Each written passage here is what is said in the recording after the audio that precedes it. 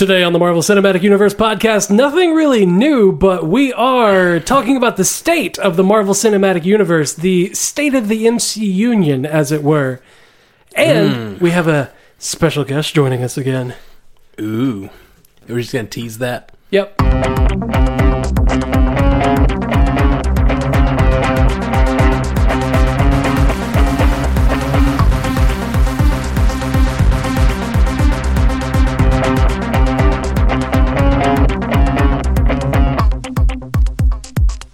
Welcome to the Marvel Cinematic Universe podcast. My name's Matt Carroll. And I am Jeff Randall. And joining us once again from Viking, Minnesota. Is that right? Yep, Viking.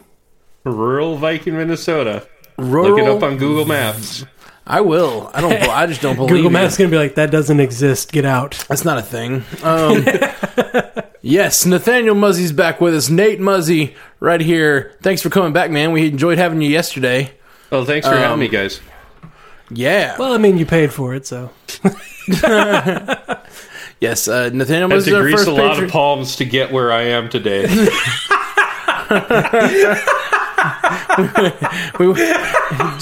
Just to be clear, we would have had you on any time you'd asked, but we just ended up talking about it after you signed up on Patreon. So Got me it on does that. What's seem weird like is I kind of mentioned, and we'll probably get into it as we talk about the future of the MCU, but I mentioned, like, hey, if you guys ever need help hosting, like, here or there, whatever, I'm around. And then you launched your Patreon, and I signed up, and it's like, so technically I asked to be on before I paid you, but you guys, money doesn't hurt. Yeah, no. If you want to be on the cast, just throw some money our way. No, right. I'm totally teasing. We have this third seat that you can purchase for the low price of. Honestly, it's been great having you on. I will say our cast yesterday, for all those who heard it, it ran a little long, super long, and I think it's just having three guys who like to talk about this as much as we all do. Having two guys is already long, and having it's hard three, enough to rein us in. Yeah, we went a long ways, but it was great. I enjoyed it a lot, so we're glad to have you back. So, here's what we're going to do. Spoiler alert, everything. Spoiler alert, everything. State of the MCU. We're going to talk about everything from where it began. It's humble beginnings with a little movie called Iron Man and a wonderful creative team of Jon Favreau and Kevin Feige? No, I was trying Robert to say Downey Jr. Yes, I was trying to say Robert Downey Jr. and I could only think of Tony Stark, but I knew I was wrong. No, you're right. My brain you're just absolutely wouldn't right. come up with Robert Downey Jr. Tony Stark is right. He is Tony Stark at this point. He kind of is at this point. So he's like married to that role. We've come so far since then, guys. That was 9 years ago. It's insane the number of just sheer hours the MCU has brought us of wonderful content, wonderful stories. Yeah, except for Iron Man 3. I like Iron Man 3. I know. I just wanted to bring that up. We'll fight about it. I think it is a perfect moment for Tony Stark. It's his response, his shrinking back after his. Well, let's talk about it. Let's talk about the arc of Iron Man. Let's talk about the arc of Iron Man, not the arc reactor of Iron Man, mind you. Iron Man has had such. I love how you can really look over these movies and see the arcs. Like, that's what's so beautiful about it, and the character development. And Iron Man is one of the best examples of this because he's been in it since the beginning. He starts out, he's this pompous guy. He gets sort of brought low, realizing his company has supplied all these terrorists, and then he doesn't really change though. He just decides to like double down on his pompous, arrogant self with his "I am Iron Man," but in a different direction, being the hero instead of the like blind.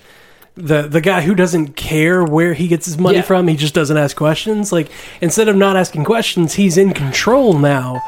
And being the hero and using that control to be the hero. But then in Iron Man 2 is where he really gets brought low and like, maybe I'm not all that with that. Like, this guy can make the things that I make. I have this disease. This palladium is killing me. Well, and a lot of it too has pertained to his father. In the first one, it's my father's company has my father's company has been doing these wrong things. And in Iron Man 2, it's my father might have stolen these ideas. Yeah, my father's past is catching up on me. Yeah. And then kind of both movies, his father's past. Honestly, his parents are so prevalent through his entire arc. Yeah, even the whole MCU. Yeah, oh, absolutely. I mean, Howard Stark was a huge driving force in like the first Captain America and especially in Agent Carter. Well, and he shows up in Ant-Man. And even if you really want to get at it, he was a part of the Super Soldier initiative that they're trying to recreate when when Hulk happens, or at least when they're part of the reason they're tracking Hulk. We never really got a solid Hulk origin exactly. Well, we got a montage. We got an origin montage for Hulk. And honestly, that was probably the best way to intro us to the Hulk, because Hulk's story is kind of boring, to be honest. They gave us this montage of like, this is how we're going about it. He was actually experimenting on himself when it happened, instead of like protecting somebody or throwing himself over a ditch when a gamma bomb goes off. Like, come on. Yeah. He's experimenting on himself and it goes wrong, and that's what he has done to himself, and that's why he's trying to cope or to heal it in some way. And that origin of the Hulk is probably one of the better ones that we've seen. Well, and it's hard to shoot fake science and make it seem interesting. And unfortunately, that's what the Hulk's origin is. You can only do so much Star Trek technobabble like about gamma radiation. It's better you leave it mysterious. The fans can fill in the gaps, and it's more interesting that way. Yeah, and you get interesting quotes where, like, Eric Selvig in the Avengers said, low levels of gamma radiation, nothing too harmful. And then Nick Fury's like, gamma radiation? That can be pretty harmful. Like, he knows. Right. Selvig may not know, but he knows. He knows it can get bad. So, back to Tony Stark, just talking about this kind of brings up a question for me. What exactly was Iron Man's high point? Is it the end of that first movie? I was kind of thinking it's the end of the second movie where like he and Pepper are together. But like separated from the MCU, Tony has a real dark path he's walking if you think about it. Oh yeah. I the think guy it's very finds true. out his weapons are being used to murder innocent people. Then he becomes Iron Man and he's essentially addicted to it. The suit's killing him for a period of time. He has PTSD from going into space, and then obviously the events of Civil War, Well, not to mention Age of Ultron before that, where he's still losing his relationship, because the end of Iron Man 3, he blows up the suits to get a fresh start and to kind of make a commitment to Pepper. And then when he can't give it up because of Hydra coming back... Right. Hydra comes back. He has to dive back into being Iron Man, and he loses his relationship because of it. All the while, up before Iron Man 3, the end of Iron Man 3, which one was it that he got the actual shrapnel taken out of his heart? Was that 2 or 3? That was 3. That was into 3. That was into 3. 3, he's giving up everything about who he's been as Iron Man in that moment, but I almost wish we'd gotten a 4. Or some scene in Ultron where we got a sense of he's back for Hydra, because we never actually got that set in the movies. You know? He just shows up. Yeah, he's like, oh, he's Iron Man again. Wait, didn't he blow up all his suits? But I mean, we know from the context that Hydra came back and he came back into action to clear it up. But that had to have been a hard decision for him, and we never got that moment. It had to be a hard decision, but then again, it from what it looked like in Avengers Age of Ultron, it didn't seem like it was that big a threat that it needed Iron Man to come along with. Like, he could have just been like calling the shots or just bankrolling the whole thing. Right. Well, and he was, I think in a big way, the Ultron was his way of getting out. Like, he was trying to make Ultron so that he could back away. Exactly, right. So that he could be with Pepper again. Because Pepper didn't want to see him fighting literally physically as himself. Yeah, but every time you end a war, or every time you try to end a war before it begins, somebody loses. Things go bad. So Yeah. I still keep going back to this is an old rampant speculation that I came up with, but I feel a little bit like they set it up where Tony Stark reasonably could have been switched out for Chitauri / Skrull imposter at the end of Avengers 1, and it still totally makes sense. Because if you look at like the way his life spirals out of control after that and the poor decisions he made, after Avengers 1, he makes Ultron, Civil War happens, you know, they could totally make that make sense. Do I think they're going to do that? No, not really, but it's fun speculation. We talked about this one point. It might have been you, Nate, who sent it in. We've definitely discussed it. We've definitely discussed that theory before. Everyone hates Iron Man 3, but I love it because it's a character study. It's the battles, the villain, none of that really matters. And I love what they did with the villain too. I love the fake Mandarin switcheroo. I think it's genius. But I love that we get an Iron Man who really does have PTSD.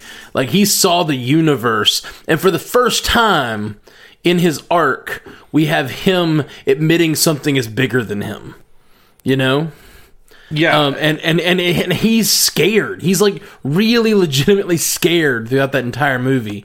And he still mans up and faces the battle, but we still don't really get a resolution in that movie to his fear. And I think from that point on, Iron Man 3 forward, fear is driving him.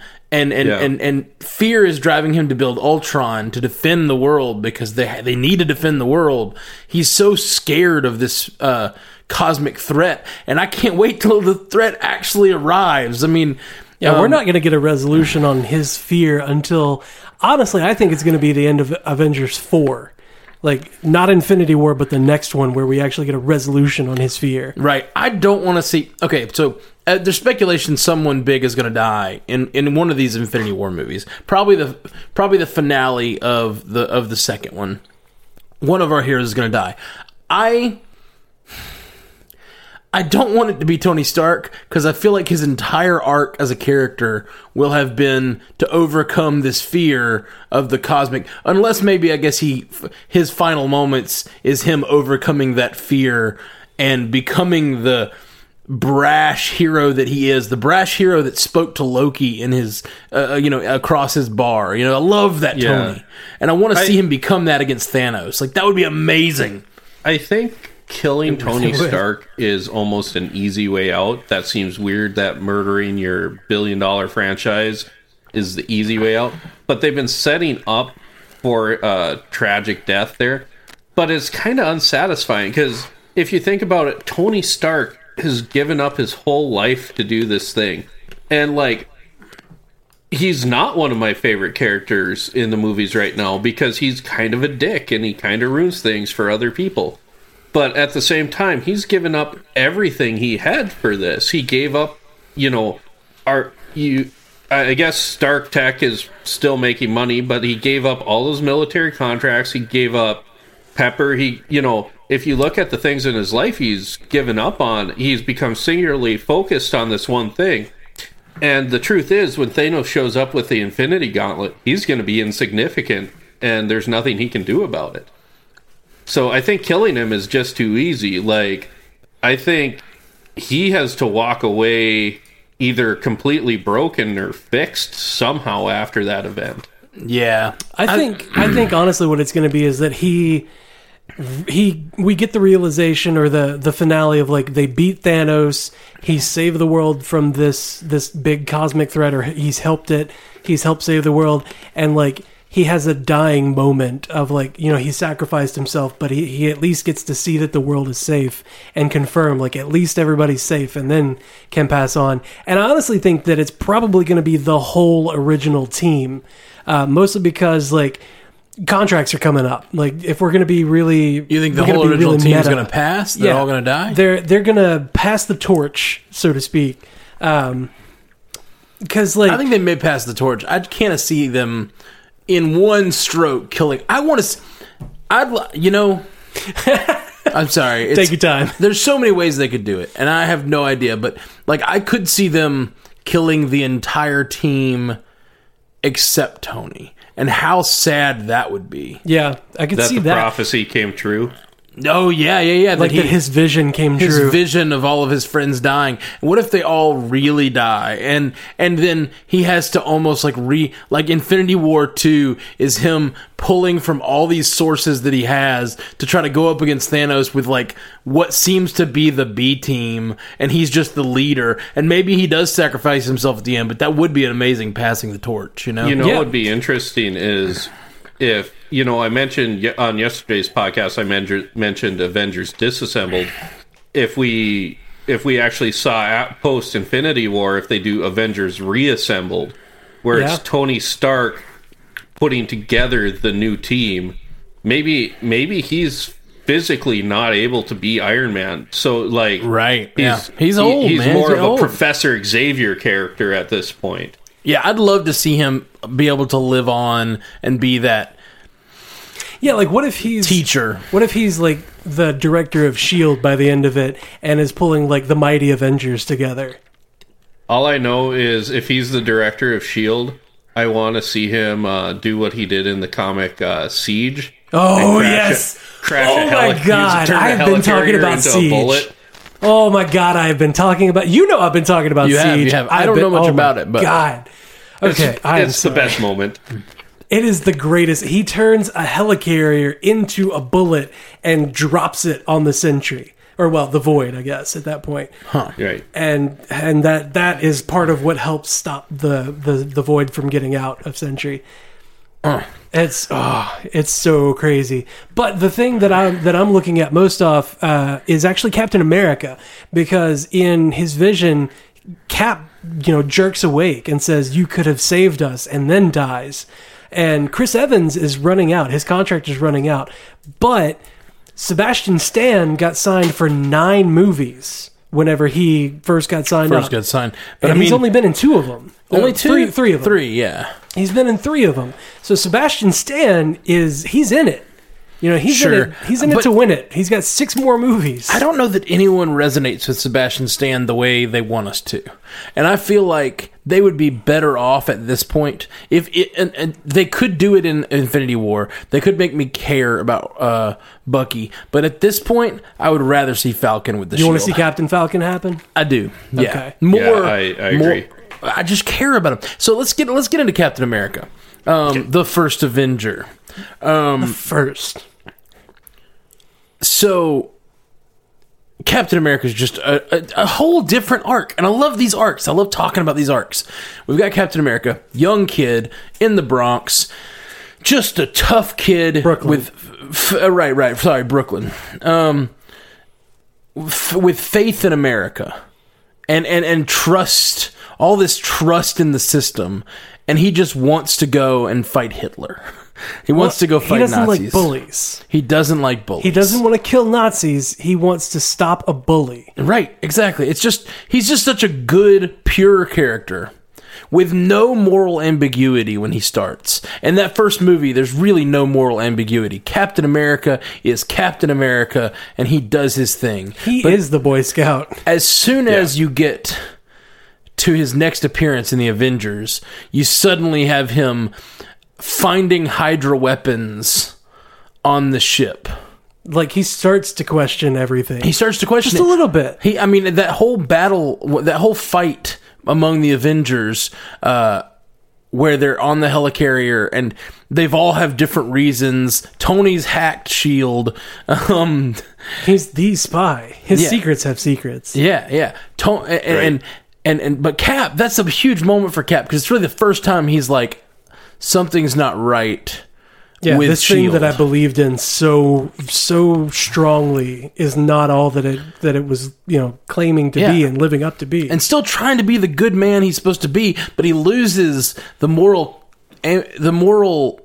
certainty of just being able to trust in the authority that is America and the government. And of course that is even more expanded when you get into the next movie, which is Winter Soldier, when he finds out the entire organization he's been working for is a lie. is a lie. Hydra. He's been working for Hydra the whole time. The thing he's fought, he joined to fight against. He's been working for ever since he got unfrozen. That is such irony and such a sad state for Cap. But he comes out of it stronger. Can we just say what a great movie Winter Soldier is too? It really is. Wonderful. It's up there. It's got to be top 3 MCU movies, which that's a tough nut to crack. It's really hard to rank these movies, and we haven't done it in a while. Maybe we'll do that on a future episode, because now we have since last time we tried to rank these movies, I think we have like 8 or 9 new movies. It's so insane how many movies. 3 months. So continuing that journey into Age of Ultron, he thinks that they can, as a team, work together, but then even his own teammate Tony, he can't trust. Tony and he gets away with it a lot, but Hulk, Banner, Dr. Banner, Dr. Banner also was involved just as much in building Ultron. They don't tell the rest of the team. So now he even has the Avengers. His team, his brotherhood of heroes, has also sort of betrayed him and created this problem, and now then you get Civil War, and the whole world is after him for the problems that were caused in those movies. We have him. He's just such an interesting character because I feel like he's all about his moral compass, and it has been constantly shifting what his moral compass actually believes in. And it's now really is just down to what's right. He has to decide what's right, and he's like the only arbiter of what's right. And what does that lead to? I'm not even sure that it's his moral compass moving so much as just his moral compass is pointing in a direction, and whatever happens to be in that direction is shifting. Like this ideal, what represents that ideal is what's morphing and shifting, and he's going forward and is just kind of like, no, that's not it, and no, that's not it. I think if we're going to talk about we just talked about Tony and his arc and what was his high point. I think, in a way, Captain America's high point is the end of Civil War. He knows he's doing the right thing. He knows he's doing the right thing, and he breaks all his friends out of that prison, and he is no longer beholden to anyone. Even his team of Avengers is kind of falling apart, and it's just him. He's got his secret Avengers now. Right. Yeah. Well, his arc throughout all the movies is the only thing that is 100% pure and good in the MCU is Captain America. Now, it gets a little ambiguous in Civil War, and you can see Tony's side. But thinking through it, I don't know that... Has Captain America ever been the morally wrong one in any situation in these movies? No. He is the audience's guiding light. So it would be interesting if at some point they actually betray that.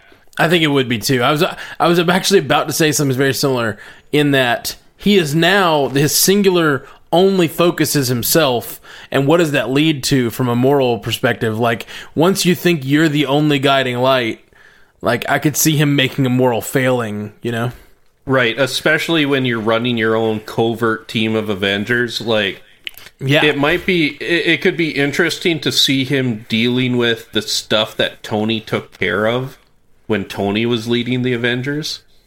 Maybe he finds that leads to some of the compromises. Right. Yeah. Absolutely. Yeah. Maybe. Yeah, we might actually get to see him make those morally gray choices, like we saw in Civil War, where he works with any villain that wants to fight against the Accords or whatever. Right. Yeah. And that would be a new and dark place for Cap. Well, and maybe we'll talk about it more later, but like we have to cram that into like the first third of Infinity War in theory. Like first half, I would say. How long is the Infinity War going to be? Like, we don't have a running time on it. Obviously, they haven't finished filming. I guess the major question is at least 2.5 hours. Is Infinity War going to include the fight with Thanos and Avengers 4 is Aftermath, or is Infinity War a setup to Avengers 4 and Avengers 4 is the big fight against Thanos. Right. We don't know is the answer. I have a feeling that, we talk about where's that Empire Strikes Back moment. We've talked about it being in a lot of these different movies, but I have a pretty strong suspicion that Infinity War, the movie, is going to end with all of our characters down and the Mad Titan with the gauntlet. Like that's, I think that's with the fully completed gauntlet, with all 6 stones. Yeah, and the argument against, or one of the arguments against Marvel is weak villains. So give Thanos a whole movie to kick ass and be crazy and just be a great villain. Like, yeah, absolutely. Make the audience fall in love with how badass and evil this guy is. Yeah. Let's talk Thor. Let's talk Thor and his arc. What would we call his major arc? Daddy and brother issues. Yeah, definitely. It's a family squabble more than anything. It is very tied to Loki, thus far. Yeah, it seems like his main thing is that Loki wants to do a thing, and then Thor gets dragged along on a leash with oh god, I have to clean this up around him, and is like trying to run circles around Loki to keep this garbage, this wake that he's pulling behind him from like catching up to the world and really wrecking everything. Well, that's phase 1. In phase 2, though, with Thor: The Dark World, he actually has to seek out the help of Loki and brings him along on an adventure, which was a much different. There was a much different interaction between those two in Thor: The Dark World versus Thor or the Avengers. Well, and there's an argument to be made, and I don't know if I subscribe to it 100%, but that the Thor movies, especially Thor: The Dark World, they're Loki movies, and Thor is tertiary, or secondary, not tertiary, but a secondary character to his brother. Yeah. And that's why Loki is such a strong villain. Loki is a huge character in all of the first Thor. He's a huge character, obviously, in Avengers. And he has a more interesting arc in Dark World than Thor does. Yes, he does. But how much of that was even real, though? Is the thing. Is like, I almost wish he died when he dies in Thor: The Dark World. Even though I'm excited to see him in Ragnarok, and I'm excited to see where he goes after that. You're right. He had a different arc. He had a very interesting arc in Thor: The Dark World. But him being on the throne at the end kind of negated his entire arc, because his entire arc was that self-sacrifice that apparently didn't actually happen. So right, it was a trick. He's a trickster. Yeah, he's a trickster. And he's super interesting, but I do kind of... That's one of the deaths that I hate that they took away from us. Because I'm feeling a little fatigued on Loki. Like, Thor has such a broad scope of villains that he can fight against. Like, Surtur is one that we have never even heard of yet in the MCU. Right. And would be a huge thing. Like, the fire demon. Well, and I don't think that Loki wasn't the villain in Thor: The Dark World. Yeah, but he was the villain in the first Thor movie, and he was a villain in Avengers, and then he had such a big part in the Dark World that it's like, just let him be, let him sit in prison. I don't really think about that as being. I'm not tired of Loki. I think that because I think Loki is as interesting as Thor in these movies thus far. And so, I like Nate said, basically. I think that we're going to get Thor being more interesting when he's with the Hulk, and we actually get to see him spend more on-screen time with a friend and ally and colleague like that. Right, because, rather than Loki. Right, rather than Loki. It is a lot more fun to watch Thor when he's loose and enjoying himself on like a road trip thing like this is supposed to be. Like the 3 times that we get Thor with people, he's there for like 5 minutes and carries somebody away. Well, and when he's with Loki, he's always sort of dour and like, I'm the stern brother here to protect blah, blah, blah. Right, and the thing about Thor is he's so impervious to harm that his concern is more about the people he's with, and he's not fun when he's with Loki because he doesn't trust Loki. he's fun in all the Avengers movies because he trusts those people, and you get to see, just from an acting standpoint, Hemsworth has great comedic timing. That's true. So when he's with his friends, Thor is more fun. Question: do you guys think either in Ragnarok or Infinity War, Loki's gonna die? And I think it's so there's the big rumor of a big death in Infinity War, and here's what I don't think we've talked about before is Loki gonna get his due from Thanos? Loki made a deal with Thanos and didn't deliver. I don't think so. That's true. I haven't thought about it that way. He did make a deal with Thanos and not deliver. That's interesting. I think it's more going to be a Heimdall or Odin death at the end of Ragnarok, and in Infinity War, Heimdall or Odin are going to be like the big important thing for Thor as far as the dead character coming back. Because we talked about yesterday in the news the Yondu thing. Being in Infinity War. Yeah. And then, everybody's got dead people. Well, Thor really doesn't have, other than his mother, any, big important dead people. Like, nobody really cares about Rene Russo's character. But Odin, if Odin dies, or if Heimdall dies, and, they really make us care about Heimdall in Ragnarok, that's poised to make a really big impact on Thor. And just based on some of the footage we've seen, I think they are going to make us care about Heimdall. Just seeing how he's going to be battling and stuff. Yeah, he got to do more in the trailer than he got to do in the first movie. I agree. I think Loki survives Ragnarok. Possibly, if things break that way, possibly as a prisoner of Hela.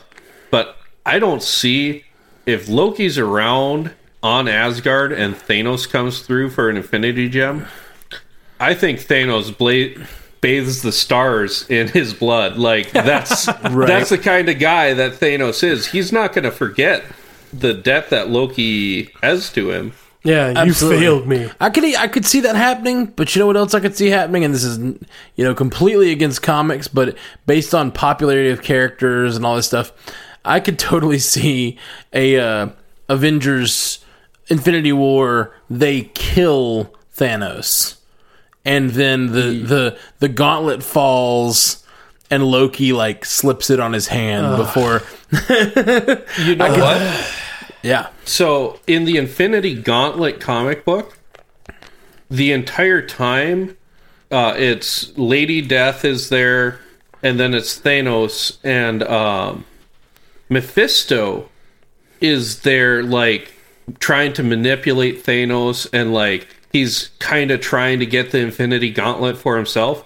You could slot Loki into that role. Yeah. Where, Loki, is this little groveling, trying to manipulate Thanos. That would be interesting. I think if Thanos showed up to kill Loki, I think Loki could talk him out of it. Well, yeah. I honestly think that, Loki mostly dealt with, what was his name? The Other. In Avengers, and he never really we never saw him communicating with Thanos directly. So Thanos could show up and he could be like, well, where's your spokesman? It looks like you need a new herald, so I can help you out with that. Right. Absolutely. And that's something we haven't really talked about. So if Hela is death, or if there's something related to that, if there are mystical elements in the universe that are also contributing to Thanos' run at the gauntlet, right? We could end up with more of a team film than we realize on the dark side. Well, and if there's already that's the talk case, of the Cull Obsidian being a thing. I don't know what that is. Okay. The Cull Obsidian is basically his lieutenants. Imagine Heralds of Galactus. Okay. But for Thanos. Gotcha. So if I mean, it's almost like they've already been doing that with sending Ronan for the gem on Xandar and sending Loki for the gem on Earth. It's like he's already been doing this. I don't know what the Cull Obsidian is, but if that's the case, it's almost like that's already been going on for almost a decade in these movies. He's already been sending people after these stones. If they're doing that, though, it's going to be really hard to introduce a Corvus Glaive and a Proxima Midnight and make us care about him. Right. Well, but they have announced casting news that sounds like those characters. It does. So, and we've seen set pictures of somebody holding a weapon that looks just like Corvus Glaive's staff. Right. So I think we are getting some version of that. But if if we're let's say we slot Hela into that Mistress Death role. Why not slot Loki into the Mephisto role? Yeah, I mean, it would bring everything connected more. Like, it would interconnect everything a bit more. And I mean, how Get else... Feige on the phone. Get Feige on the phone right now. Fixed his movie. The main question for me is, like, how are we going to... Like, if you think about, like, we've got the Hulk, we've got Thor, we've got Scarlet Witch, we've got, all of the Guardians, we've got all of these characters, so many characters that are so powerful. And Thanos is powerful, yes, but it feels like it's really, really slanted in our hero's favor because we have so many heroes. Like, I think some lieutenants and some teamwork on the opposite side, on the dark side, would probably balance it out a little bit more. Do you guys think we see Thanos in Ragnarok, or possibly his lieutenants? They almost have to do a tie-in. Oh, if we got Corvus Glaive in Ragnarok, if we got Proxima Midnight or Black Dwarf. See, that's the thing. If Hela attacking is part of this whole thing, then it could be that's showing whatever that what did you call his generals? The Cull Obsidian. The Black Order. It could be that obviously she's attacking. We know there's at least one Infinity Stone already stored there. Right? The Tesseract is there. Tesseract is there. They could just be after the Tesseract. This could just be still be part of Thanos' plan, and in which case this is like they could take Thor Ragnarok to introduce some characters like you're talking about that would make us, like you said, it's going to be hard to make us care about those characters. What if we already do going in? Like, that'd be wonderful. Right. You can't introduce the Cult Obsidian in Black Panther. Maybe Captain Marvel, but that's after. Yeah, that's way after the fact. Right. So, realistically, like, I think Thor Ragnarok has to have some tie-in. And maybe they don't show Thanos. I think we're getting to the point, though. We need Thanos out of a chair doing something. Because, I mean, what do we know about him other than he's supposed to be a badass? Yeah. I mean, there is something to be said for, like, the moment he stands up being a big moment, because we've already seen he's in control of all these other badasses. So if he's coming down from his chair, it's something bad's going to happen. Yeah. Well, the thing that makes me think that maybe the Black Order might not be a thing is he says, "Fine, I'll do it myself," and then puts the gauntlet on. And I'm like, come on, though. Of all of the after credit sequences, I think that was the worst. Because it almost felt like it didn't relate to the movie. It almost caused the movie itself to have a different light on it. Yeah. Right. Because how is Ultron doing his own thing if he's being controlled by Thanos? Like, come on. Like, it basically, it seems to allude to the fact that Ultron's entire sentience was based on software that was in the mind gem or whatever. Like, and that's strange to me. Yeah. Well, here's a thought. We know that Hela escapes hell in Thor Ragnarok. What if Thanos is the one that busts her out and like sends her on her mission? Right. From what they're saying, or even turns the gears that lets her out. I could see that being the thing, because from what like I understand, 5-minute. From what I understand, it's supposed to be that Loki's extremely poor leadership causes her to be unleashed, and I mean that could be anything, but it seems. I don't think that he would like necessarily make a deal with Thanos. I think he might. He made a deal with the Frost Giants or whatever to come and attack. Made a deal with Thanos already. Yeah, exactly. Well, he had a different plan at that point. He wanted to rule Earth. well, maybe he knows he can't stand up to Thanos, so he's willing to deal with an attack on Asgard that he's almost sanctioned or whatever, just like he did with the Frost Giants in Thor 1. But then that would put Hela more in line with Proxima Midnight, and it looks like they're already subbing her out for the Enchantress, or subbing her in, I guess, for the Enchantress, and I don't really like that. I don't like that at all. Yeah. Like, I want Gamora. I just don't really like that. Yeah, I want Gamora around. It feels like Hela is like encompassing like 3 different female characters now, and that's good. There's too many cool female characters. In right, there's too many strong female villains. We need to pare those down a little bit. Like, I know Blanchett is an amazing actress, but like, if we keep on this path, she's going to be playing Captain Marvel and Black Widow too. I might be okay with that. She is. I've talked at length about how gorgeous that woman is. So we're getting dealing with a lot of this stuff, obviously. But anything else about Thor that we think with the arc of Thor? It's still kind of fuzzy to me. What is the arc of Thor? I mean, whether he is worthy or not as part of his arc. Well, the other characters that we've talked about have had 3 movies so far to do their own thing. Thor's only had the 2. Yeah, and he really didn't do much in either one. In Age of Ultron, right? And he was there to be muscle in the first Avengers. Had nearly the character development, and this is part of why those aren't my favorite movies. Is he's not as compelling of a character, and that's part of why I'm excited for Ragnarok. Is I think early on that hammer gets shattered, and he has his hair. It's a little bit of a parallel to Iron Man 3, whether or not you like that movie, but you get to see Tony Stark without the armor. Now we get to see Thor without the hammer, and till this point, Thor's purpose is he is a god. He's not Deus Ex Machina. He's Deus Ex Deus. His job is to show up and he shoots lightning, and he's the strongest guy there is next to the Hulk.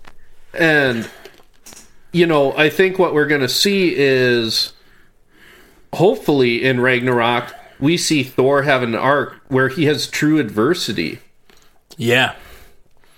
And true friendship too. Like we haven't really. I'm very disappointed in the relationships that have been built in the Thor movies. Like, I really do not. I could care less about his relationship with Jane Foster.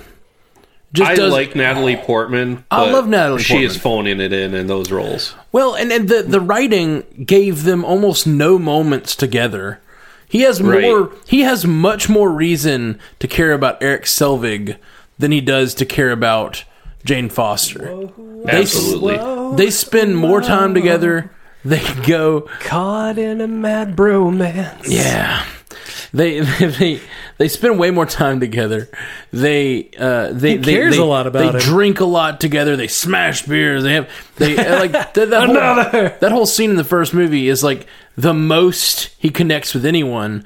And then by the end of the movie, he's in love with Jane Foster for some reason. I just didn't get it. And then the second movie you want like a Zeus Ganymede kind of relationship with those two? I don't know. I just wanted. I felt like that movie felt the need to force a romantic relationship, and now we have to live with that romantic relationship that I don't buy through the rest of these movies.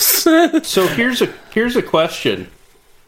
Pepper Potts essentially is written out of the movies. Maybe she makes an appearance again. I doubt it. I think they just don't want to pay for another big name actor.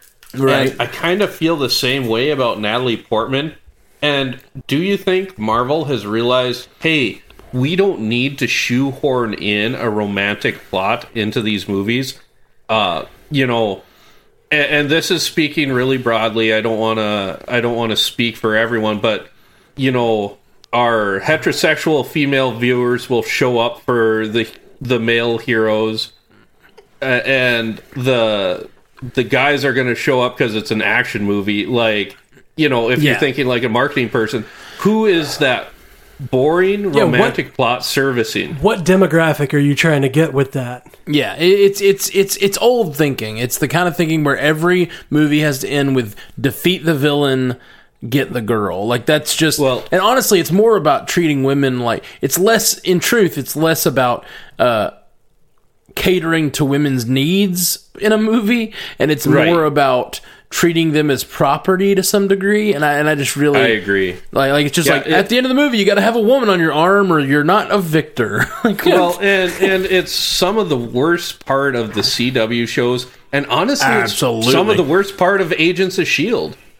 Like, did we need the... It felt forced to me, the whole Coulson and May, like, romance in the last season of Agents of S.H.I.E.L.D., like, that wasn't there in any prior season, and all of a sudden they have this background, and like, the only relationship on that show I give two craps about is Fitz and Simmons, because that feels organic.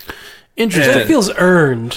I feel I disagree about May and Coulson. I think May and Coulson feels earned. It feels like they have some unspoken thing, if you will, and like it's not. And the only reason it came out this season, and it's kind of put them in an uncomfortable position, is because Ratcliffe effed with May's programming, if you will, to cause her to want to go after him. He saw in her code that she had those proclivities and was like, "Oh, I can use that." I'm glad it worked for someone. It didn't work for me, but yeah. I guess to the larger extent, it's like part of me goes, "We can have female and male characters and not pair them off. Like, we don't need to be the CW on this stuff." Right? Absolutely. My biggest example of how far Marvel has come with that is that in Civil War, we had Cap kiss Agent 13 because that's where they were going as far as their relationship. And she says, "About damn time."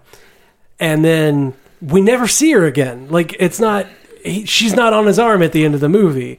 And he doesn't, like, get the girl. Like, he gets that kiss. And if they come back in the next movie and they're just a couple, you will have seen it dropped in. You'll see it have been a thing, but they didn't have to make it an on-screen thing. And I kind of like that. Yeah. I kind of like that idea. He comes in, he'll be... They will have, like, it's a year later, they've been dating, it's fine, but we didn't have to watch it happen. Like, I don't care at all about your dating relationships. Right. If the world is ending, like, that's not the most important thing. Right. And our culture treats romantic relationships like the most important thing always, like the be all and end all of human existence, and it's just not. And sometimes people have greater callings or like whatever, and they're seeking those things, but movies just have to shoehorn in that plot, even when you're fighting off demons from hell. But I need the other. But I need to go make out with this guy right now. Yeah. Oh man, that's a perfect example. The arc, and let's get to Hulk because we haven't gotten to Hulk yet. What a perfect time to talk about the Hulk. When Black Widow pushes Hulk off that thing, that's a perfect example of what I'm talking about. There's this romantic relationship that we have seen sort of organically sort of brewing at the beginning of the movie. Like, it's not there yet, but we can see it. There's kind of a flirtation, but then she has to choose the mission over him, and that's reality. That's totally her character. Yes. That is her character to a T. Absolutely. And like, that betrayal makes things more interesting. I don't feel like the Hulk has much of an arc. Well, the Hulk is too strong. Because all of his solo movies have ever been about, like, how much can I destroy? And that's not, like, we've seen in Man of Steel, we've seen in Transformers, we've seen in Batman vs. Superman, like, destroying cities is not interesting to us. It's not what we want to see. So, like, yes, we like to see the Hulk meet somebody, like, come up against somebody who is his equal, either physically or is so mentally strong that they can kind of stall him in a physical sense, like in The Leader, which we haven't actually seen yet, but is an interesting villain for him. He's a much better, at least in film, he's a much better hero with a team, much the way that Thor is, because you've got all these other people around him that are like, whoa, I gotta watch out for him. He's helping, but like I still have to stay out of his path because he's raging. You know, he's that berserker. I have some thoughts on the Hulk, which is, in the comic books, when you're reading it, it's simple hero, like you put yourself in the Hulk's shoes, and it's easy to like the Hulk because you want to be the strong person like the Hulk is. When you get to the movies, you know, if you were like a nerdy outcast kid or whatever, when you get to the movies, all of a sudden, like, if the Hulk was taking on the leader, it's just like, oh yeah, the strong jockey kids can totally beat up the smart kids whenever they want. That's real world. This isn't hero fulfillment. Like, it doesn't translate into film. And like you guys said, I think he just works better as part of a team. Yeah. Well, that and Universal has the distribution rights, so they're not going to make any solo Hulk movies for a little bit. Yeah, that's really convenient. It's like, oh, we don't feel like making any of those right now. Yeah, whatever. We'll do a Hulk story when we think the time is right. I feel which is going to be the second we have distribution rights back. You know, we had these. We talked about these really interesting arcs with Tony and Cap, and I feel like looking at this, the rest of the Avengers that we have right now: Thor, Hulk, Scarlet Witch. I'm going to leave Black Widow out of that. Hawkeye. All of the other Avengers, Vision, are kind of one note right now. And they haven't had solo movies. Totally agree. I'm just trying to... Two, they haven't been in that many movies, period. So they have like 20 minutes of screen time. Right. So absolutely. That's understandable. And Hawkeye just got shafted because Joss Whedon didn't really want him in the movie. Oh, yeah. I mean...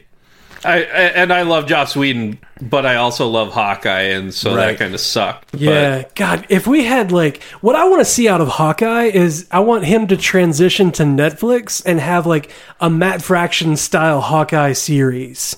Yeah. Well, and I will say, the Russos really used him well in Civil War. Like, oh, yeah. And I feel like we're getting a feel for who Hawkeye is. And let's say he makes it out of Infinity War. As unlikely as it is, I'll give you that. But let's say we have a second generation of Avengers. Say it's Hawkeye, Spider-Man, Scarlet Witch, and he's just kind of the old veteran leader. Like, that'd be interesting. Like the West Coast Avengers, almost? Yeah, West Coast Avengers. Let's do it. Let's get Wonder Man in there. Why not? Yeah, absolutely. I think he could serve that role really well. I will say I think I don't know that she's more than one note, honestly, but I just really love the one note she plays talking about Black Widow. I don't think that she's very one note. She has such a dark past that she has to deal with. Like, we see more characterization in her in The Winter Soldier than any other time that we've met her. That's true. What I'm saying is the one note she plays is, I'm a good guy with a dark past. Like, I don't know that there's much deeper than that. No, she's an arc. Like, she hasn't changed. When I say one note, what I mean is, like, this is the chord they played with her. No, she's Captain America from the other direction. She wants to do the good thing. She knows that she needs to do the good thing, but her past is so dark. And she's trying to hold on to this ideal, but just can't get through the fog of how the real world actually is, rather than the ideal. She's trying to see that light, and then she's trying to do the right thing, but kind of gets pulled to the other thing, and it's like, I'll do the dark thing if I need to, if it's for the good, sort of. And then Cap's like, no, you can't do that. We have to do the good thing. Get your feet off the dash. We're returning this truck. Like, that sort of thing. Do you think they're ever going to cash in on that dark past and show us what she did, you know, or are they going to leave it mysterious? And do you think not knowing what she did takes away from her at all? I think not knowing kind of adds to that air of mystery, and that the readers and the viewers fill in the blanks. Like, we know, as, you know, comics fans, we know that, you know, what she's done, you know, ex-KGB and all that stuff, but, like, if you're just watching and you have that idea of, like, well, God, that must be rough to see. Like, she was struck barren. Like, she can't have kids.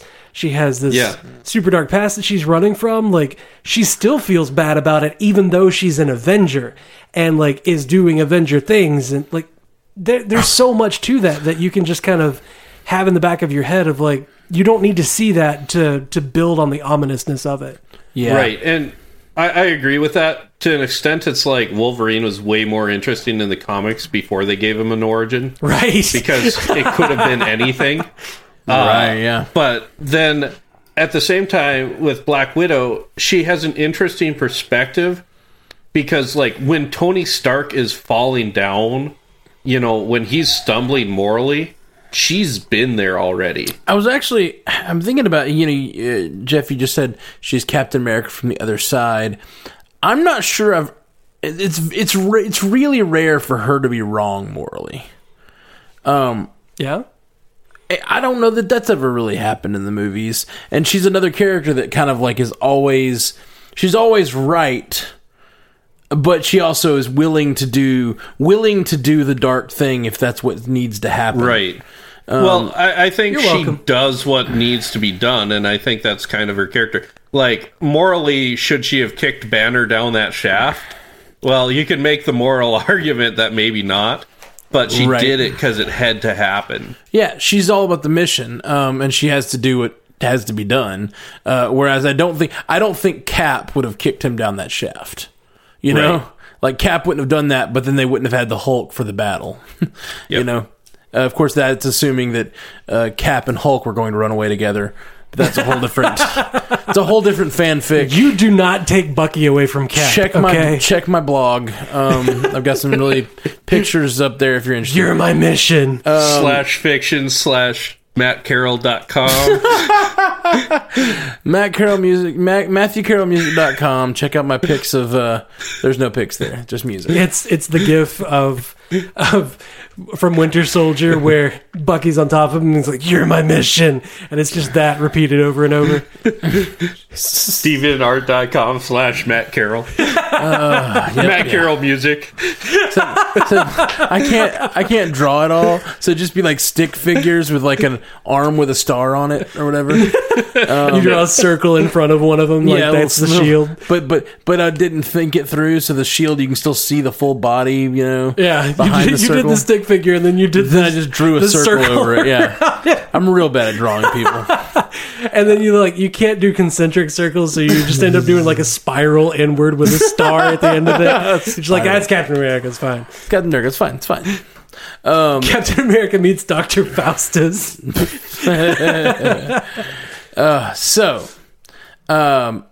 I still like so I still don't think she's changed though. Is my only what I mean when I said one note.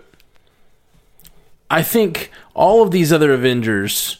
Well, she hasn't had screen time to grow. Agreed. And I'm just saying, and we need that. That's kind of what we're talking about tonight. I'd be okay with a Hawkeye Black Widow movie. Absolutely, yeah, absolutely, totally down with that. Or a get Feige on the phone. I would love a Black Widow movie. And I don't see why they haven't done it because I think the money is absolutely there. Yeah, I mean, I think they tried to do it in Ghost in the Shell. They just named it wrong. Well, I mean, Ghost and Lucy even did really well financially just because Scarlett Johansson pulls in a crowd. Yeah, she's got that name that draws that crowd. Right. So I don't know. Okay, so I feel like we've discussed the Avengers to death. Let's go a little cosmic. Let's talk cosmic a little bit. Guardians of the Galaxy. What can be said that hasn't already been said in several episodes from us? I think what's interesting about them is their 2-movie arc so far has been we are a family, and now we're acting as a family. The second movie deepened their bonds in a really cool way. And so I think we're going to see them going forward as a unit. I think there's lots of... I mean, it could go anywhere, honestly. And I know we obviously are going to see them face off with Thanos in some form or fashion. Think about where they come from before Avengers Infinity War. Chronologically, the second Guardians movie happens 2 to 3 years before Avengers Infinity War. So they've been acting as a team for that long before Thanos shows up on Terra. And, they show up and they're their own unit. They're almost one character, like the Guardians character, because they're so tight-knit. and they have their own team, and they have to like they laugh at the Avengers as they stumble and fall over each other, and they're like, "You guys aren't working together at all. We're awesome, but we still need you because this guy is huge." Yeah, but the Avengers work really well together as a team as well, though, in a fight at least. Yeah, I think Thanos tears that family apart. I honestly like the Guardians. Like, their movies are fun and they're about family. And so now their family's functioning as a cohesive unit. So what's a writer going to want to do? tear that apart. They're going to want to mess with that. Like, what makes them interesting and can we deconstruct that? So you have Drax, who just wants to kill Thanos. You have Gamora, who's Thanos' daughter. Like, you can do some real interesting stuff by, you know, breaking that unit up and bringing them down. Like, maybe it's they don't even get tore apart due to infighting, but they just get tore apart by this force that's bigger than them. Yeah, or they lose a member of the family. And that would be so hard. We've already lost a member of the family, though, when Groot died. Yeah, but he came right back. He's back. He came right back before the movie was over. He was dancing. And he was dancing and came back with a vengeance. He is so cute in that movie. Yeah, it's arguable that after Groot dies, like the 3 minutes that he's in at the end of Guardians 1 was the most profitable 3 minutes of Groot in the entire movie. Oh, yeah. Like, how many dancing Groot toys have we had? Oh, man. Do you know how many dancing... I own like 3. Dude, I saw so many like potted dancing Groot cosplays at Dragon Con in like the years since that. It is insane. That's amazing. I mean, I've got in the Guardians collector core box, there was a pop fig of Rocket with Baby Groot on the back of his head, and Rocket's head bobbles and Baby Groot's head bobbles. That's so great. It's so awesome. Yeah, I was a founder, and I actually like quit my collector core subscription right before that box. Oh man, I feel bad about it, but at the same time, like, my problem with collector core is I am too much of a collector, and like I can't throw the boxes away. Like, 'cause I'm the same way. So I've got all my loot it's like crate stacking and up in my house, and it's like once you own, I probably own between 25 and 40 pops now. oh god, And it's like when you get to that point, all of a sudden, like, they're not bringing you that much joy anymore. Right. you start to buy shelves. I'll just buy the ones I want from now on. Right. Yeah. I with the pops, I got a few of those boxes, but I did save every one of them. I got like 15 boxes sitting around here. You start building furniture out of it at some point. But see, at work, I've got the Captain America Civil War, like the double pop figure set that came with it.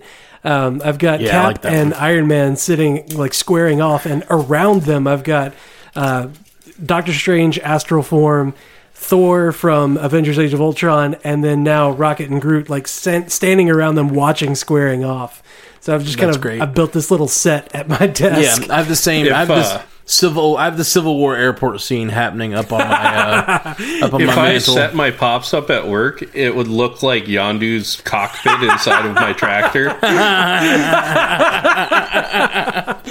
That's awesome. I think you should get like legitimately like a little fake one of those frogs and put it on your tractor and a troll doll. Yeah. I'm sure everyone else on the farm will understand what that's about. They better. Gonna learn today, damn it. So, let's talk Ant-Man. We only have one movie two movies to talk about. He was in 2 movies. He had a small arc and he had a big arc. I'm sorry, that was so dumb. I'll see myself out.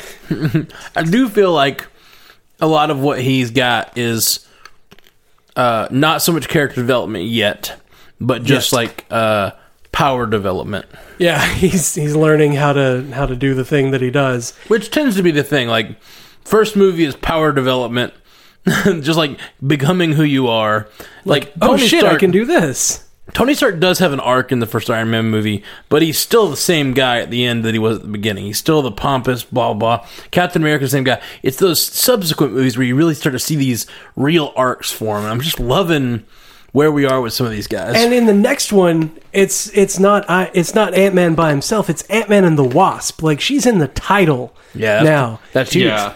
And she gets her own suit. Like, Evangeline Lilly recently posted on Twitter that she went in for a fitting last week for her suit, and she's getting pumped, and I was just like, oh my God, can you, like, did you get a selfie of that? Like, share it with us, and we won't tell anybody. But, like, please send me that. Like, I need to see it. Yeah, the thing is, I honestly, if Ant-Man doesn't mature or grow as a character, I could care less if they make an interesting, like, 2-movie Hope Van Dyne arc, because, like, is it so wrong that Ant-Man is comedy relief? He's got enough power to be interesting, but, like, if the second movie is more about an arc of hope from the first movie to the second movie, because she was a big part, like, she arguably had more character development than he did in the first movie. True. So, like, just let her be the character and let him be the comic relief, and I think you're playing to both actors' strengths there. Yeah, and Paul absolutely. Rudd, I feel like Paul Rudd's not the kind of actor either who's going to be like, no, I need a main arc. A lot of these movies get messed up when you have a guy in the title role who's just Edward Norton. Yeah. Excuse me, I had something in my throat. Who has to have the movie the way he has to have the movie, and has to... you hear that all the time with the Fast and the Furious movies. Apparently, I think it's like in The Rock's contract that he can't lose a fight. Wow. like you just can't have The Rock lose a fight. I may be getting that wrong. It's in one of the guys. It's either him or Vin Diesel. You just can't lose a fight. When you're a timeless, ageless, probably wizard like Paul Rudd is, those things, they just seem so small to you. The man doesn't age, so why does he care if he has top billing? My favorite role of his is Kunu from Forgetting Sarah Marshall. Oh man! When life gives you pop up. When life gives you lemons, I say fuck lemons and bail.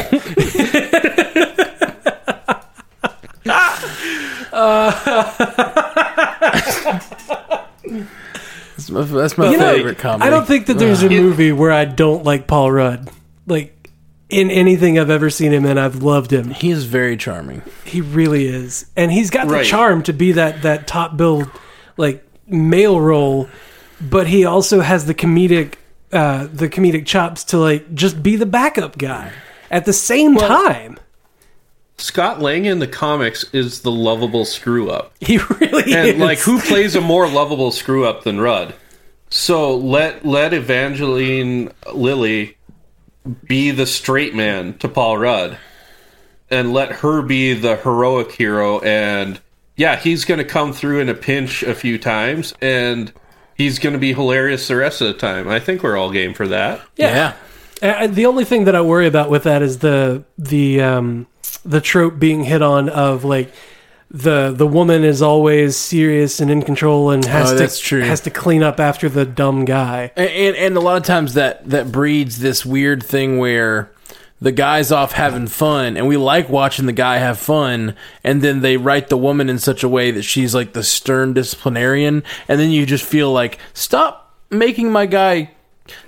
Quit being so mean, lady. Quit making my guy stop cooking meth. I like when he cooks meth. It's fun to watch. Yeah, Breaking Bad. Well, yeah. Part of it is, I think where we expect Ant-Man and the Wasp to go is into the microverse. The microverse! Not officially TM the microverse. What are we calling it? The quantum realm. Quantum realm. But I think it's going to be a search for Janet Van Dyne, and that's a real cool story. That's be a real Van cool Dyne story. I think that'd be real cool. Oh, but what if they go on the search for Janet Van Dyne, and then, like, she ends up dying? Then everybody's got dead people still. It's interesting to me that Ant-Man and the Wasp is happening after Avengers Infinity War, the first one. It's happening in between the two films, which It's so weird to me, those movies that are happening in between the two films. Like, what do you do? Yeah, how can you even... I guess you can be telling a story that happened before the events of the film, or there's actually a whole, like a gap of time between the two Infinity films. Or maybe instead of killing everybody, they all just get sent to an alternate dimension. Yeah, so I'm interested to see what... If Ant-Man and the Wasp have any role in Avengers Infinity War, the first movie, and how that would affect their next movie. If I recall correctly, Hope Van Dyne actually doesn't have much of a role, if at all, in the first one, but does have a big role in the second one. Okay. Or, well, I guess fourth Avengers movie, technically. Right. It does definitely lower the stakes. Like, how do you market Ant-Man and the Wasp if, like, your trailers for Infinity War are all the Avengers gonna die? And then, like, the next thing you see a cameo from Falcon and Ant-Man and the Wasp. You're right. Like, oh. And it may be that they don't really show up too much in Infinity War, in which case it could work just fine. Kind of the same thing, we've got Captain Marvel, who's got her movie scheduled between the two Infinity films. Yeah, her first movie. Yeah, like, how do you tell that story? How do you origin somebody in the middle of one of the biggest things in cinema history? I think what would be kind of cool is if they like, we're watching the Infinity War, they're all, at the edge of destruction or whatever, and then we get to her film, and it's just like 2 years earlier. And we see, like, her origin story and her becoming who she is. And then maybe she shows up in the next movie. But they give her origin story in that movie. She was originally supposed to be shot in the final scene of Avengers Age of Ultron. Yeah, I heard that. She was supposed to be floating down where Scarlet Witch is in that one. And they left her out of that so that she could have her own actual origin movie and not take that away from her. Yeah, absolutely. Well, and it's one of those things where they say they're changing her origin from the comics because it was too much like the Green Lantern origin. And I don't know from a comic reader standpoint if I feel like that's true or not, but they're going to do a completely new origin for her. So that makes it easier because you don't have to set up Marvel first. Wait, you mean somebody who gets their power from an intergalactic space police force is too much like Green Lantern? Well, I mean, I feel like Nova is Green Lantern's equivalent, but beside that point, like a lot. I guess The sad thing about getting as into this stuff as we are is, like, 3 years ago I would have said what they should do, since, second spoiler alert, Agents of S.H.I.E.L.D. is in space and we all think it's going to be Agents of S.W.O.R.D., is introduce Carol Danvers at the end of next season. Oh, God. That would be really cool. But I think the three of us know there is, like, less than a snowball's chance in hell of that happening. Yeah, it's pretty low chance. It's unfortunate too, because that would be so amazing. If they had a sword base and they brought her out of, like, some sort of stasis at the end of the season, like she was the MacGuffin, and you just roll into her movie, I would buy the ticket for that ride. Yeah, and it would be that'd be about the right time for her to wake up if she's or whatever, or to come into the storyline, because that would be after Infinity War. So Doctor Strange, my friends, Doctor Strange is going to bring a whole new element to this entire universe and this entire fight. Absolutely. You say that, and we've been saying that for, like, years. Doctor Strange is going to, but in a way he has. It's here, but we've yet to see him really interact. But we're going to see him interact in Thor Ragnarok. And we are. We're going to see I'm the beginnings about of that mystical realm kind of encroaching in on the cosmic, encroaching in on the regular realm. Like, I'm just really excited to see. I really want to watch Tony Stark's technology match up against Doctor Strange's magic and his conjurations and whatnot. Like, oh God, I am way too excited about that. if Strange is the Sorcerer Supreme by the time of Thor Ragnarok, which is what it looked like in the cameo, the Stinger, then none of the heroes we've seen so far match up against him. I don't know, man. He is just so... Well, if the Sorcerer Supreme is the comic book level, then he is by far the most powerful character they've introduced. But... The way that it's looking for me, though, is that he's just going to be the master of the New York Sanctum. Right. If he's not, that's maybe more interesting from a power standpoint. But he's super powerful in the Infinity War, and basically all he is a taxi cab. He just teleports all the heroes to Thanos, and let's do this. Yeah, I can't remember what he does if he's using his magic to kind of keep him alive longer. But I don't remember him actually fighting against Thanos. But he is... Doctor Strange, when he's at his height of power in the comics, he borders on, godlike. like a galactic entity. Not like an eternity, but like a Galactus. Yeah. He could fight Galactus and you'd be like, oh, that's interesting if he won. You'd believe he can beat Galactus. Now, there's versions of him where, he's just going to get his butt whooped by Galactus. But... Yeah, I mean, he's been all over the place. I like the Sorcerer Supreme, where he's going through time with all of these different sorcerers. That's a really interesting concept for him because... time and space are relative, and especially for somebody who can dimension hop like that he can just do whatever he feels like. And he doesn't have to be all powerful if he's got a bunch of other really powerful people with him for that. Well, and the thing is, when you say he's the most powerful Avenger, it's one of the most powerful characters in the comic is Susan Storm, the Invisible Woman. She's powerful because she can just make an invisible bubble around your head and suffocate you. She can kill anyone in the universe.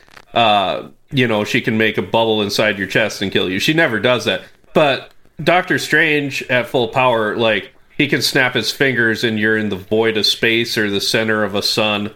So I don't think we see that level of power from him. But I think we're going to see... I think the cameo in Ragnarok's going to be super important to set up what power level is he actually at. Yeah, kind of set the stage for what he can do. Because in the comics, it's hard to make him interesting because he's so powerful. Until you get him in... it's hard to make him interesting in a team-up book, I should say. Because he's so powerful, he's so much more powerful than everybody else. You're like, come on, Doc, just... unmake it, just undo the thing where it's the bad guy, make him go away. I feel like this has been a problem for Scarlet Witch so far because she's so powerful in the comics, and they don't exactly want to explain that, so they've given her sort of they've kind of half-assed her powers and not really explained fully what she can do. Yeah, and so I'm worried that we'll get a similar thing with Doctor Strange. It seems like not, though. In the movie, at least, we got a pretty solid view of what the kinds of things he can do, not necessarily what he can do. They kind of depowered the Eye of Agamotto, though. The Eye of Agamotto in comics is crazy strong, and here it's just time. It just messes with time, and that's it. The most interesting Doctor Strange for me was the Secret Avengers, New Avengers run, where he was essentially the team leader and once again Team Taxi. He teleported the Secret Avengers around and their base was in the Sanctum Sanctorum where no one else could get at them, and he was that run of comics, he was just Professor Xavier to them. And there's a whole thing during the Civil War in the comics where Uatu the Watcher comes to him when he's meditating and asks, why don't you intervene? And he says, my job is to keep magics, safe. And so he doesn't fight any of the battles really for the Secret Avengers, but he creates a safe haven for him. And that's what you have to do, is you have to kind of clip his wings to make him interesting. You gotta give him more of that character arc and show how strong he is emotionally, able to just stay out of it. You got to put those cool yellow gloves on his hands. Yeah. Yeah. Those yellow gloves, man. They looked really good in the Yeah, they did. The teaser there. Like, I thought that was going to look really goofy. Like, he was going to have like big rawhide leather gloves and look like he works outside all day, but he doesn't. He's a sorcerer. I'm like, what would that do? How would that look? That would be terrible. But his gloves look damn near perfect, I would say. So, two last. We have two more here that are coming up. Spider-Man, who I feel like we touched on a ton yesterday. Yeah. But one thing we didn't talk about is, where do you see the future of Spider-Man going? That's hard to say, because I really want him to be like... We haven't even seen the first movie yet. Yeah, I want to say that he ends up being like a B-team Avenger.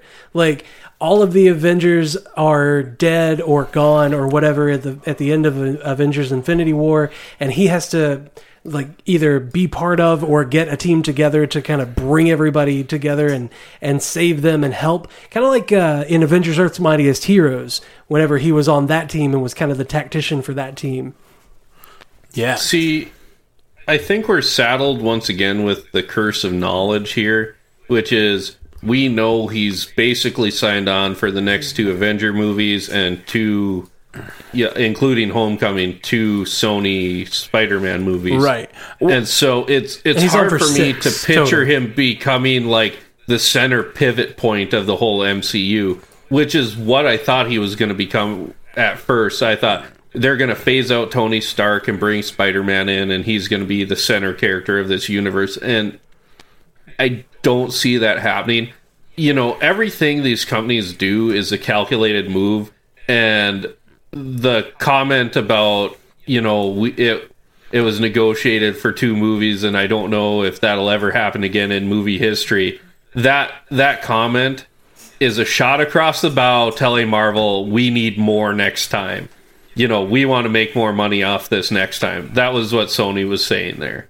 I think how well Spider-Man Homecoming does is going to absolutely set the precedent going forward. Because if they make enough money, if Spider-Man Homecoming, if Spider-Man in his first solo outing in the MCU makes like $1.5 billion, they're going to know this is a bankable character. Let's do all of the deals for this. Yeah, but that's a tall order. I'm not saying it's impossible, but it's a tall order. $1.5 billion.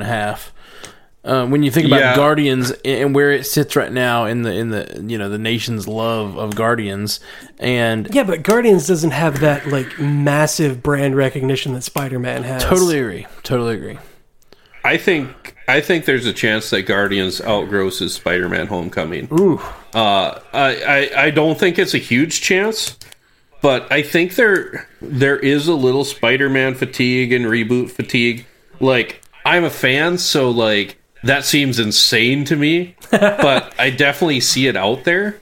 Yeah. And that's the one thing that I think is going to drag it down more than anything, is that people don't want to hear the origin story again. They're like, didn't they just reboot Spider-Man? Yeah. And so not doing the origin story was absolutely the best thing they could have done, which, thank God. But you do have the thing with Spider-Man you get that you don't have with Guardians, say, is the kids. Yeah. Like, right. And same with Batman. Even the Dark Knight Nolan Batman's, like, kids are going to go see those movies because they know who Batman is, they know who Spider-Man is, and I think that has the possibility of making a lot of money. And I think with Spider-Man Homecoming, you're going to get even more of that kid genre, because you've got, like, in the first two boots of Spider-Man, you've got, you know, your Tobey Maguire and your Andrew Garfield.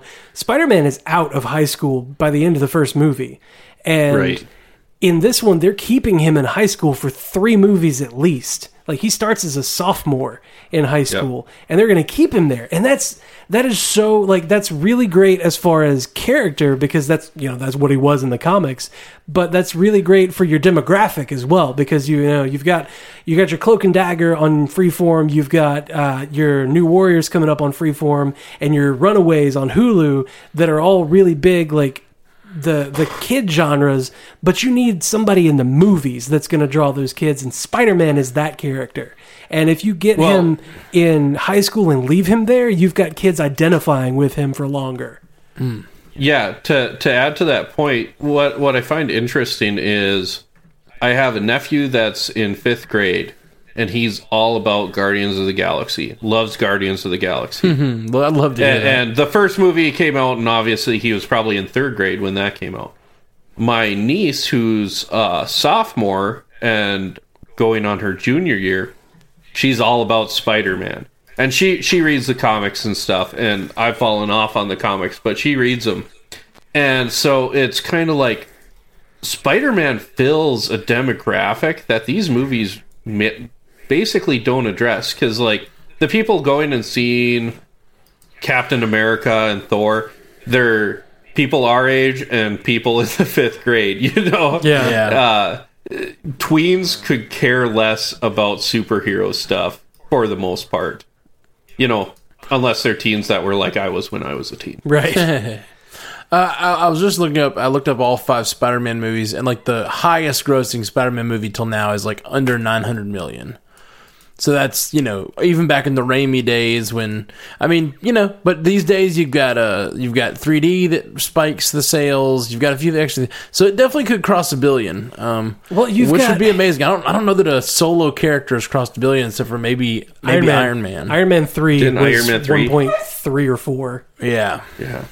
But I think that the fact that they've got Iron Man in this upcoming movie is really going to drive up the numbers. That's true. Very few. Yeah, that's fair. Very few movies with Tony Stark make less than $1 billion. That is. Yeah. And how crazy is that? Like, we talked about this in chat before we actually got into this episode, but like, you put Iron Man in a movie now, and it's like, that's easily 800 million just right there from RDJ just showing his face. And like, yeah. You know, 9 years ago, what were we? We were like, oh, this Iron Man thing might, I don't know, man. The trailer looks cool and all, but if are they gonna actually do that? And then like it came out, and I went and saw that movie twice in the same night. That's how good it was. Yeah. You know, I think where I go on how much I think Spider-Man is going to make is if it's a good movie, I think it makes between 850 and 900 million. If it's the blockbuster of the summer, if it's transformative in some way, you know, then it'll have legs. Because I don't know what's going to come out that's going to challenge it if it's good. Yeah, that's fair. Because Wonder Woman is the most anticipated summer movie, but it comes out a month beforehand. Well, and Justice League is in the fall. Yeah, Justice League is going to have Thor to contend with. Right. That's it. Right. Thor's like 3 weeks after Justice League or something, and then Star Wars. Yeah. Man. Well, guys, we got one more movie here we haven't talked about that's coming up, and that's Black Panther. I'm really excited about Black Panther. It's the movie it's hardest to speculate about because we've seen so little of the character. But gosh, was he good in Civil War, right? He was so amazing. Yeah, he was really so good. Interested and invested in this character because, like, from the first moments we met him in that UN boardroom. In that brief time that we got to know him, we already know that, like, he doesn't like the idea of politics already. Like, he doesn't immediately like the idea of politics, but he's kind of getting better at it. And his dad is happy about that. He's got a good relationship with his father, and he loves his dad and his country. And you know that he's a hero because he sees this bad thing starting to happen and yells, just screams, "Everybody get down," and leaps at his dad. And then his father dies on film, like right in front of him, from the first thing you see from him. And we get that immediate just bottom level of the human condition of like that extreme loss right in front of you. And we get to grow with him coming back and dealing with that and almost killing the wrong person and being man enough to admit that by the end of the movie. Like, oh my God, I cannot say how much I love Black Panther in that movie. Well, and the fight choreography for him didn't hurt either. Oh, yeah. You know? Oh, my God. So good. So good. And just the way he moves like a cat. It's just so cool. Guy shows up dressed like a cat. You don't want to know more? we speculated on it yesterday, but I really think we're going to get like a political thriller. Like, obviously, it's a Marvel movie. There's going to be action, but I think there's a lot of interesting places to go with. Can you be the king and the warrior at the same time? Absolutely. Like, can you wear a crown and cowl? Yeah. Well, Right. and what I love is he's also already on the world stage, being the king of Wakanda, and people know who he is. we read the synopsis earlier yesterday about how he's trying to avert a world war, or at least keep Wakanda out of a world war, and that's. The Avengers, it took them a lot of movies to get to where they're a world power. The Avengers are now a world power. And now we've got this man who's already going to be on the world stage dealing with these large issues. By himself. Yeah, by himself as his As a day king. job. Yeah. His day job is dealing with world war. And then we've also are going to have him be, the Black Panther. Which And is not a only whole that, different but thing. we get Lupita Nyong'o and I cannot remember her name, but Denai Guerrero? Denai Guerrero. Yeah, Michonne from The Walking Dead. We get those two as part of the Dora Milaje. Like, that's crazy that we get that. Really great actors. Really great actors. Do you guys think we get Ulysses Claw in this one? Absolutely. I'm He's thinking already been we get cast him in it. towards the end. I think they set him up for the second Black Panther movie. But I will say, he was one of the stronger parts of Age of Ultron for me. Like, when I think about people who I think really... Like, he wasn't in the movie long, but, like, the cuttlefish line, like, that worked for me. Like, That's Andy Serkis, it could have been though. a terrible scene, but Andy Serkis sold that. That's Andy Serkis being a fucking amazing actor. And that's... Yeah, which makes me super excited to see him back as a villain. Yeah. But I'm a little worried if he is in this one that you're going to have villain overload. Yeah, that's fair. There's supposed to be two working against Black Panther, and it looks like it's going to be Claw and Eric Killmonger working together. Right. Which I'm really excited that Michael B. Jordan gets to be Eric Killmonger. That's going to be amazing by itself. And the director of this, Ryan Coogler. Ryan Coogler, Yes, absolutely. His job on Creed was amazing, and he does amazing. The boxing sequences are so good. They're all generally one-shotters, and they just like drift around the fight. I just think it's going to be a great fit. Yeah. If you told me that he was going to shoot, a guy buttering toast for 5 minutes, I'd say, I'll give it a shot. Yeah. You know what? I'm interested. Well, it's Give just that like man his steady he did cam and enough go on for it. Creed. Like it's like, well, he made Rocky interesting again. Let's see what he can do with toast. All right, and now I just want to see Starhawk have to fight Killmonger. Oh. Yes. I really want to see that interaction. Do you think that was how they got Stallone? I don't know. I wouldn't be surprised. I mean, dude, Stallone killed it in Guardians 2. He was so good. He looked younger somehow too than did. he's looked in a lot of movies. Like I just, I've watched Rambo like a decade ago now. Like the movie titled Rambo, where he's just like the old grizzled Rambo who's like just living in living on that river and fighting old wars. He just somehow he de-aged himself, and he looked like a few years past Demolition Man. Like he didn't look that old. He looked like it could have been a sequel to Demolition Man. If they do Guardians 3000 with him, like I'm game for a set of older superheroes.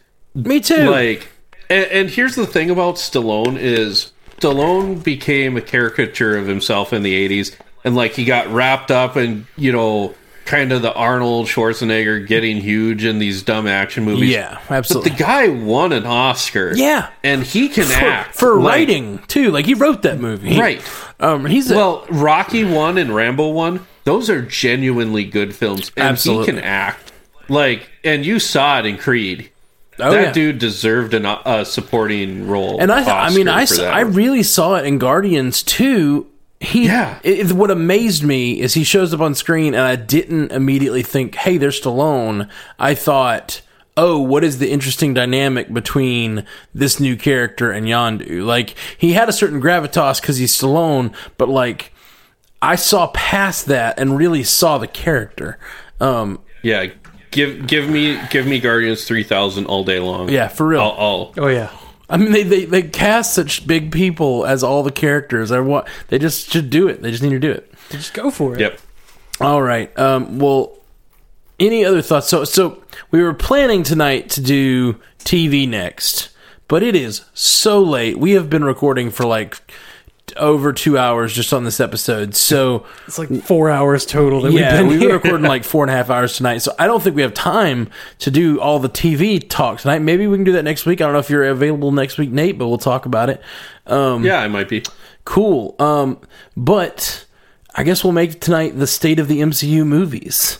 Yeah. And that's a very exhaustive discussion of the state of the MCU movies. A 2-hour cast where we have no news to cover, and I really enjoyed chatting and I with you feel guys like we about it. actually got a lot of good conversation in on it. Yeah, that was a lot of fun, guys. Like, Thanks this has been a fulfilling conversation. Thank you, thank you for being here, Nate. You really made it special tonight. You got anything else you want to say about the MCU movies? Anywhere you just overall think it's going? So this is going to be my big bit of speculation for the movies. Hopefully this doesn't drag out too long. Sure. But I really feel like the movies are transitioning like the comics transition from the 50s to the 60s. So in the 50s, you had very straightforward superhero fights a villain, beats them, next arc. Then the 60s came in, and there was a bunch of psychedelic arcs, and I think that's where we're going. And I think the one thing that really would take us there 100%, and I feel like they're setting up for it, is the Fantastic Four. I think we're going to see them in the MCU. I think that's... If they do a big announcement like they did for the El Phase Capitan 3, theater, yeah. that's going to be the big headliner of it. And we've seen elements already. Fox and Marvel are getting along better. Mm-hmm. The Watchers were in the last Guardians movie. Like, I just think there's enough hints there. And we don't have to do a time travel story. We can say they were stuck in the negative zone. We know the multiverse exists. Yeah. It's just not that hard to say they did an experiment in the 60s and they come out modern times. Oh, I love that idea. Oh, that's a great idea. That is. You just solved the problem for real. If they were like just already a famous family back then that was like doing science or something, and they just had some sort of catastrophe where their lab blew up, and then they come out, and it somehow time was dilated while they're in the negative zone, and they come out. That's a great idea. Like the Atom was. It's a little bit exactly like what they did with Captain America, but I'd still be on board for it. You know, it would be really funny if something similar to the Century story happened for that. Like, they had their lab explosion, they blew up, they go to the negative zone, and somehow, like, the world's consciousness was, like, their presence was removed from it, and then they come back and, like, what happened? Why are we not famous now? Right. That's just it. Like, unlike the mutants, which I feel would break the universe if you introduced them. Right. I think we have enough multiverse stuff.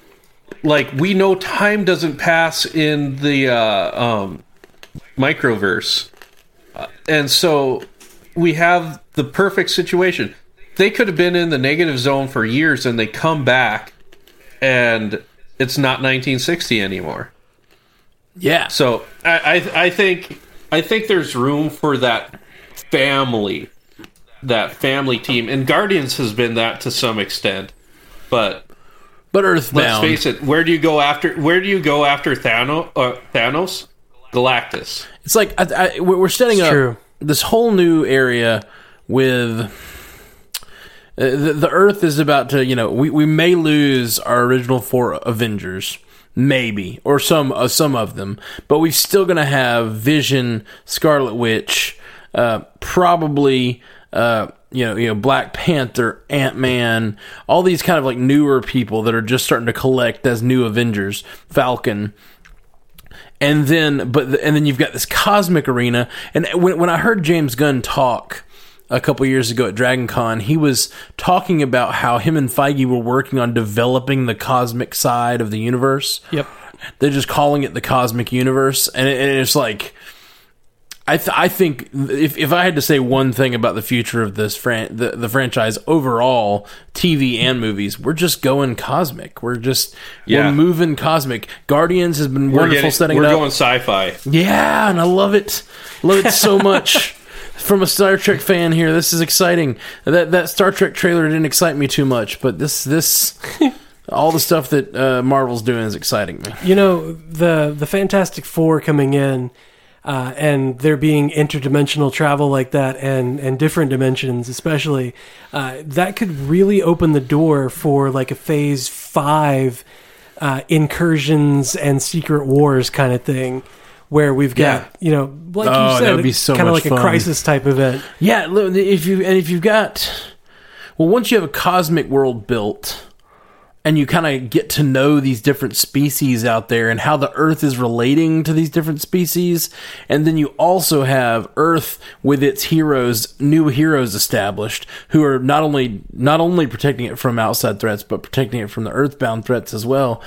The mystical being thrown in there for fun. And then you have something like Skrull invasion or whatever. Yeah. That just adds such, like, if that's like... That could be I could see something like that being the end of another huge arc, like another decade-long arc, where you like introduce the Skrulls, have like inner political problems between the Earth and the Skrulls, and then you have like, it could be so good. They could really go another 10 years. You really need to watch Avengers: Earth's Mightiest Heroes. I will, because that series weaves in the Skrulls so masterfully, it's unreal. Cool. Well, that is an amazing cartoon for anyone who hasn't watched it. I haven't, and I should. I don't have nearly as much time to watch things these days, but I need to get on that. This summer, maybe I got a little more time because nothing is making new episodes anymore. So thank God. All right, well, guys, we are the Marvel Cinematic Universe podcast. Thank you, Nate Muzzy, for being on. Thank you, Nate. Thank you for having me. I'm just going to plug the Patreon one more time. No. You guys are sure getting your money, patrons like me. We're getting our money this week because these are going to be some long casts. They are indeed. Thank you. Yeah, the Patreon is up. Nathaniel here was our first contributor. We really appreciate it. We've already had a few other contributors join, and we really just thank every contributor who's joined us. It really means a ton to us. So thank you. But you can check that out at patreon.com/MCUcast. Just like all of our other places. MCUcast.com, at MCUcast on Twitter, Facebook.com/MCUcast, MCUcast@gmail.com, 573-CAST-MCU. That one's backwards because phone numbers. But, MCUcast, pretty much everywhere you want to look. And, check out, but yeah, please check out the Patreon. There's some cool things you can, if you're doing $3 or more per episode drop, which by the way, we'll only do one paid episode drop a week. You get to commission an episode as often as we have time for you to commission an episode, which right now we've only got 2 people at that level. So basically, as often as we need to commission episodes, we'll just go back and forth as long as they keep throwing us ideas. So you guys can get in on that and join the cycle. But yeah, we'll be back real soon next week with probably State of the MCU TV. Yeah, because that's the division, is we have Marvel Television and Marvel Studios. And maybe we'll have a good discussion about how those things may connect or may not. They need to connect again. Yeah. Damn it. And there's so much TV coming. Oh, there's so much. They're building a world again. So if you want to hear more about that, check with us next week. We'll be back. All right. Thank you guys so much. Peace. Until next time, true believers.